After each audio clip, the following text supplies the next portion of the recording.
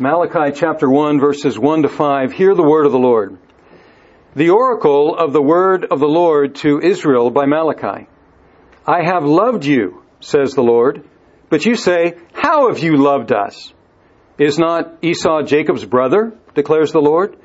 Yet I have loved Jacob, but Esau I have hated. I have laid waste his hill country and left his heritage to jackals of the desert. If Edom says, we are shattered, but we will rebuild the ruins, the Lord of hosts says, they may build, but I will tear down. And they will be called the wicked country, and the people with whom the Lord is angry forever. Your own eyes shall see this, and you shall say, great is the Lord beyond the border of Israel. Let's pray. And now may the words of my mouth and the meditations of our hearts be acceptable in your sight, O God, our rock and our Redeemer. Amen. Periodically, I have something of a crisis. Not too serious, but it happens 2, 3, 4 times a year. And that's when I have to decide what the next series will be. Now, I have friends who plan out their series years ahead. I've never been able to do that. And I know there are others who just come each week and try to figure out what they're going to preach. But as you know, here, we tend to go through books of the Bible. And so I asked myself, what's the next book we should study? And I chose Malachi. Now you might say, why Malachi? And there are a number of reasons for that. The first one is this, and this is a sufficient reason, by the way. This could be the only reason. It's in the Bible. And because it's in the Bible, it's worth preaching. I could have simply taken the index to the Bible and closed my eyes and put my finger down somewhere, and that would have been an excellent book to preach. It's in the Bible. It's God's Word. It's for God's people. Another reason is because it's in the Old Testament, and we have been lately in the New Testament. We were in a longish series in John, and then a summer series in Acts. And so I thought it was time to get back to another kind of literature in the Old Testament. But with Malachi, we have something of an ease of entrance into the Old Testament, and that's another reason for this book, because it's something like a hinge between the Old Testament and the New Testament. It's something like an off-ramp from the Old Testament and an on-ramp into the New Testament, and appropriately, it is located at the end of our arrangement of the Old Testament. And the other reason is this. Malachi has a message that is a constantly, perpetually relevant warning to the people of God. Why? It is addressed to the boredom, the indifference, the immorality, the selfishness, the unfaithfulness of the beloved people of God. Now, I am not saying that describes us, but it might. And I say it might because those who are like this are the last ones to realize it. If you would have gone to the people of God in Malachi's time and said, are you bored, indifferent, unfaithful, immoral, and so on, they would have said, oh, no. No, we're doing well. And so, if we resemble them in any ways, this is a message for us. And if we are not like this, Malachi helps us never to be like this. Because it's a warning not to be like this. Now, Malachi is set up in a series of 6 disputations or arguments between God and His people. And we're going to look at the first dispute today. And it goes like this. God makes a declaration. The people say, oh yeah? And they challenge God.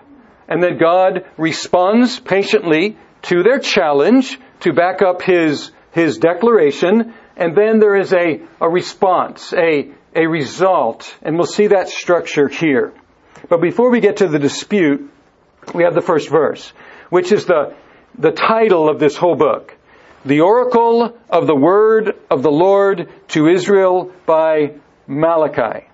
This word oracle sometimes is translated the burden. This is a burden that God has given to Malachi to entrust to the people of God. And I want you to notice a couple things in this title. Three things that are interesting here. One, when you find in our English translations the word Lord, L-O-R-D, with all capital letters, that is the convention that many translations use to translate the personal name of God. Not the title of God, but the personal name of God, which we don't really know how to pronounce exactly, but Yahweh is what we often say. And this is His personal name by which He revealed Himself. And so it's not a message from God Almighty. It's a message from the Lord, who is giving His personal name. And of course, the Lord is the God Almighty, but He's introducing Himself here in His personal relationship with His people. And notice also that it is addressed to Malachi. Now, there's some debate here about whether this is a real person's name or this is simply a title, because Malachi means my messenger or my angel. But I think it is probably a personal name. Some people dispute that because they say there's no other example of this name in the Old Testament. Well, so he might have had the only one who's named this in the Old Testament. That's okay. And this goes with the convention of how prophets are introduced. So it seems to me that this is his personal name, and he has the advantage as a prophet of being called my messenger or my angel. And then notice to whom this is addressed. It is addressed to Israel. To Israel. Now, Israel, let's quickly review this name Israel. Israel was the name that was given to Jacob. So let's go back. We have Abraham, whom God called out of Mesopotamia. Abraham has a son named Isaac. Isaac has two sons, Jacob and Esau. Jacob had this experience. He took advantage of his brother Esau a couple of times. He ran away, came back, and he had this experience with God where he had this nocturnal wrestling with God. And after this wrestling match with God, God blessed him. It's an unusual text for sure, but it's in Genesis chapter 32. And then he says, your name will be called Israel, the one who wrestles with God. So that's where that name comes from. It belonged to the person Jacob. But then Israel, that name was transferred to the nation that grew out of the descendants of Jacob. They became the nation of Israel. And then there was a split after King David and then Solomon's son Rehoboam. There was a split in the 12 tribes of Israel.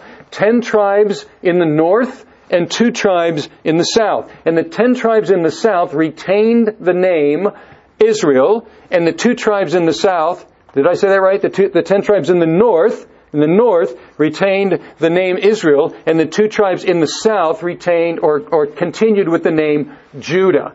So, Israel in the north, Judah in the south. But then, 722 BC, the superpower Assyria comes and wipes out the 10 tribes in the north, sends them into exile, brings in other peoples, mixes them up, and so Israel, those 10 tribes, disappear, never reconstituted again. And so all we have are these 2 tribes with some remnant from the other 10 tribes that continue on. But Israel, as the northern tribes, is gone. Then, 586 BC, Babylon, the new superpower, comes and sacks Judah and Jerusalem, takes them into exile for 70 years, and then some of them come back because in 539 BC, the next superpower, which was Persia, the king of Persia, Cyrus, says, you can go back, and I will even support your going back to rebuild Jerusalem, rebuild the temple. And now here we are. We are back in the land, 450s, 460s before Christ. And this is addressed to these people.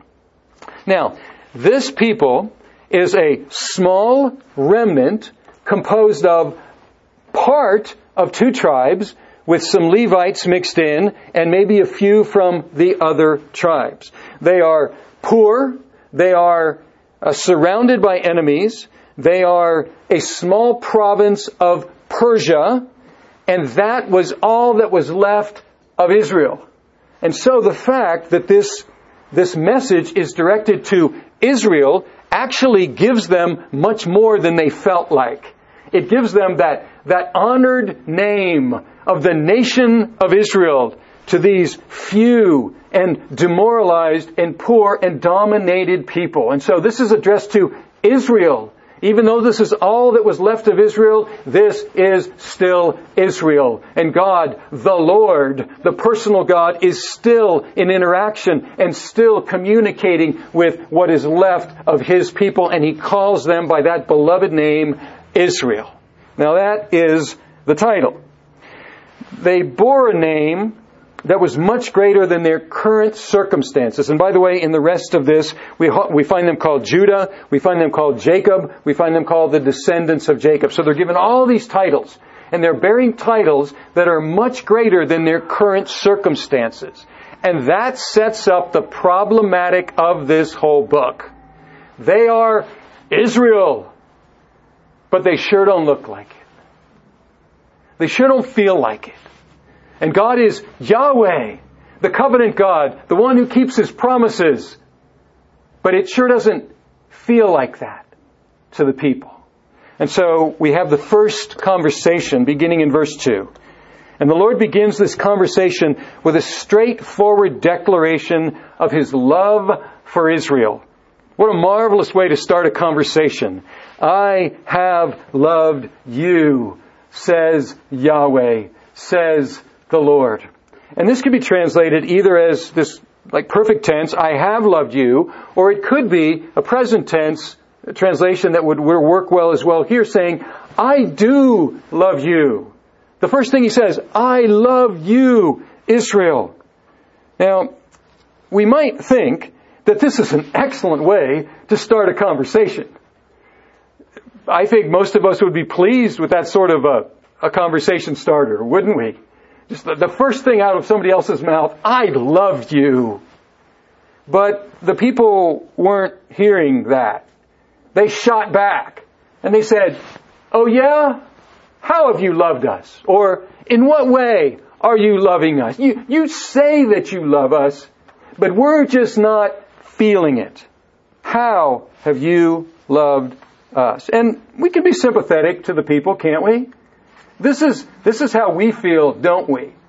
If somebody comes and stabs us in the back, gossips behind us, takes advantage of us, and then they come and they profess love to us, we're not having it, are we? And that's kind of how the people felt here. They felt like they had been let down by God, even perhaps betrayed by God. And so they wanted some evidence. We can imagine the Jews thinking, you say you love us, but here we are. We're few in number, we're poor, we're surrounded by enemies, we're dominated by a foreign power, we're worshiping in a temple that is a pitiful replacement of the Temple of Solomon, we have no king of our own, and the promised Messiah is nowhere in sight. And you come and you say you love us. And now we have the demonstration of that. In verses 2 to 4, the Lord responded with a question. He's being very patient, isn't He? He responds with a question. He says, is not Esau Jacob's brother? And of course they would say, yes. Abraham, Isaac, Jacob, and Esau. Of course. And then he says, yet I have loved Jacob, but Esau I have hated. So he declared his love for Jacob and his hatred for Esau. Now, we ought not to soften these words, as some translators do, because they find these unpalatable to hear of God loving some and hating others. But while we shouldn't soften these, we also need to interpret them not in petty human terms. Because when humans say, I hate you, it's often because of some sort of petty pique, or sometimes it's because of a grave offense. But for God to love is to choose and accept and favor. And for God to hate is to reject and to disfavor. Now, this statement shows that God is free to choose and to favor whomever He wishes. And He is free not to choose and to disfavor whomever He does not wish to. And that it is not based on human merit, but it is based on God's choice. Our New Testament reading from chapter 9 of Romans, we already read, but I just want to point out where Paul picks up this text from Malachi, and he makes this point. In chapter 9, verse 10, not only so, but also when Rebekah had conceived children by one man, our forefather Isaac, though they were not yet born and had done nothing either good or bad, referring to Jacob and Esau, in order that God's purpose of election might continue, not because of works, but because of him who called, she was told, the older will serve the younger. Against all convention, the older would serve the younger. And then he quotes Malachi, as it is written, Jacob I loved, but Esau I hated. Now, this shows that God is free to choose whomever he wants, to favor whomever he wants. And we ought to remember something here. As we look at this, Jacob I loved, Esau I hated, that this statement really is shocking. It really is shocking.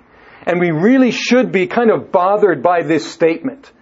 But not the second part of it, but the first part of it. Jacob I loved? What? Read about Jacob, my friends, and see how odd that is. That God would love somebody like Jacob. As we read what the Bible tells us about Jacob, it's shocking that God would love Jacob. His own name means something like conniving. And he took advantage of his brother twice and stole his brother's birthright and stole his brother's blessing. This Jacob, God, you love him? Now that's offensive. And if we're going to be offended about the lack of fairness here, then we should probably be offended by the first part of this statement, that God would love Jacob. But then when we reflect a little longer on that, we should be very happy that God loved a person like Jacob. Because that opens the possibility that God could place his love on people like us as well. If God loved Jacob, then God could love somebody like me as well. And that's what should make us surprised, and that's what should marvel us about this declaration. You see, we tend to, especially here in the West, we tend to think God is obligated to love everybody in the same way. Because that's what's fair. That's what we think. But we ought to step back and say to ourselves, do you really want what's fair? Is that what you want from God? Do you want what's fair? Do you want what's coming to you? Do you want what's just? Do you want what's right? Oh, my friend, don't be foolish. Don't ask for fairness from God. Ask for mercy. Ask for grace. Ask for favor. Ask for love. That's the marvelous thing about this statement. Jacob, I loved. And he can love us as well. It's not fair. It's so much better than fair. It's downright gracious. It's loving. It's merciful. It's kind. That's what we find here. And then he goes on and says, the way he argues is this. You think your situation's bad, and God recognized that it was. But he said, look at your cousins. Look at the Edomites, who are the descendants of Esau. What's their situation like? And by the way, there was a blood feud all the way from Jacob and Esau and their descendant nations. Israel was always fighting with the Edomites. The Edomites always fighting with the Israelites. There was this feud that went on and on and on. And do you remember what happened? 586 BC, Jerusalem gets sacked. And we find out from the prophecy of Obadiah, we find out that what Edom was doing, what the descendants of Esau were doing, while their cousins, the Israelites, were getting sacked, they were saying, ha, ha, ha. And they were in some way cheering the Babylonians on and participating in the plunder. That's what the cousins were doing. And so the Jews are sent into exile, the Edomites are able to stay more or less in their own territory. But something happened. We don't know what. There are different ideas about what it was that decimated Edom, decimated the descendants of Esau. But he says, look around. Look around. You're troubled because of your situation, but look around. Look at your cousins, the Edomites.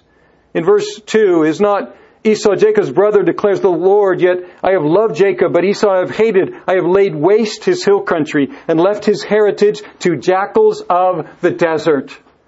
That's the situation in which the Edomites were. And then not only that, if Edom says, verse 4, if Edom says, we're shattered, but we will rebuild the ruins, the Lord of hosts says, they may build, but I will tear down, and they will be called the wicked country, the people with whom the Lord is angry forever. Now let me ask you something. How many of you have ever met a Jewish person? Everybody, right? How many of you have ever met an Edomite? No one. They're gone. They disappeared. They got swept into the other nations. As a nation, they're completely gone. So God is saying to the Jews, you think your situation is bad, and yes, I recognize that it is. It's not all I have for you, but bear with me and I'll tell you what I have for you. But just look for now. If you don't think I love you, just compare yourselves to the Edomites. Compare yourselves to Esau. I have a friend who loves to quote this proverb. He says, I was sad because I had no shoes until I met a man who had no feet. And that's something like the argument here. But actually that sells this argument short. Because it's actually quite normal for humans to have 2 feet. And so if somebody doesn't have 2 feet, that is a tragic abnormality that's out of the norm of what's normal. But here, the fact that God had chosen Israel, that was not normal. So it's not like they were just trying to understand what was normal and they had fallen into something that was abnormal. Their situation was abnormal. They were the ones who were beloved above all the other nations. And His faithfulness to them through centuries was extraordinary and unique. No other nation on earth. And so, what's the response? The response, God says to them in verse 5, you'll see this. You will get this. You will understand this. Verse 5, your own eyes shall see this. Now, they had seen it all, hadn't they? They'd seen it, but they hadn't seen it. And He's saying, but you will see it now. You will understand what I'm saying to you. Your own eyes shall see this, and you shall say, great is the Lord beyond the border of Israel. Now this, beyond the border of Israel, could be translated that way, but I think I prefer the other translation, which is over the land of Israel. If the proper translation is beyond the border of Israel, He's saying that God is great in Edom as well and in other nations. But I think the point in this context is God is great over Israel. And even though Israel is this tiny remnant that is in this little bitty territory and oppressed by all its enemies, God is great over Israel. Nothing has changed here. God is great over Israel, and one day you will see it, and one day you will say it, and you will declare it as well. Now, what is the takeaway here? The argument, this declaration of God's proven love for His people, His election of His people, that was to anchor them for tough times. And they had gone through tough times, and we don't minimize the tough times the Jews had experienced. By no means, and God wasn't minimizing it either, but He was saying, I'm giving you an anchor, I'm giving you a key by which you can interpret your present situation. And unless you have memory of the past, you will misinterpret your current situation. And unless you're able to look around, to look away from yourself and look around at other people's around you, you will misinterpret your situation. If you just look at yourselves, you will have no guideline, you will have no ruler, no measure by which to judge your own situation. So I remind you of my choice of you. I remind you of my faithfulness to you. And I ask you to look around to see the evidence that I still love you and that I'm still faithful to you and I'm still for you and I will still fulfill my promises to you. That's the message to Israel, and that is a message for us as well. But we have an even better argument. Not that it's a better argument, but it's fuller. Because what God has done in the fullness of time, it's actually the same argument. It's the same argument. In this life, we will go through difficulties. You may be going through difficulties right now, or maybe you're in a smooth, happy patch. But you've come through some difficult patches, and there will be more difficult patches in the future, perhaps more difficult than you can ever imagine. Our church will go through difficult times as well. The people of God in the world will go through difficult times. We know that. It's assured. We're told that will take place. Then how will we handle that? Without putting our hands on our hips and saying, God, is this how you treat your people? Is this what you do for us? And if I'm your daughter, if I'm your son, is this how you treat your children? And then we have the message in the New Testament that reminds us to look not back to Jacob and Esau, but to look to Jesus and to look to the cross as the anchor for our souls, as the key to understanding God's posture towards us. Do you know what God's posture towards you is? If you are a believer in Jesus Christ, He is for you, and all the promises of God are yours and will be completed in your life. And what is God's posture toward His church? It's the same. He is for us. He will bless us. He will prosper us. He will give us all that we need, and He will make us a glory. He will share with us His own glory. How do we know that? He's promised us. And with what has He sealed that? He's sealed that with the blood of His own Son. Do you want to know what God thinks about you? Look at Jesus. Look at the cross. And especially when you're going through a hard time, when you're going through that hard time of loss and suffering and discouragement and depression, look at the cross. That's the answer. That's the message. I have loved you, says the Lord. And we say, how have you loved us? And the answer comes back, I have loved you by sending my own Son. And my own Son gave His life for all who will trust in Him, to give eternal life, forgiveness, and an inheritance with all of God's people forever. How have you loved us? Look at Jesus. That's the answer to the question. He's loved us by giving us Jesus. Let's pray. Our God, this is a shocking text. Shocking that you would love people like us. We would expect you to love the lovely. We would expect you to be kind to the kind. We would expect you to be favorable to those who are favorable. But it's amazing that you would be kind to the unkind, favor to those who deserve disfavor, loving to those who are not lovely. Oh God, we thank you once again for this reminder of your eternal love for your people. And Father, we don't know what's coming in the future, but we know that all we need to do is keep living in order to find rough patches of suffering in our lives. And we don't know what's coming upon your church in the future, but we know there will be suffering and persecution. And we pray, O God, that you would enable us to hear your words to us, I love you, and to look to Jesus and to find that it is always true. And we pray this in His name. Amen.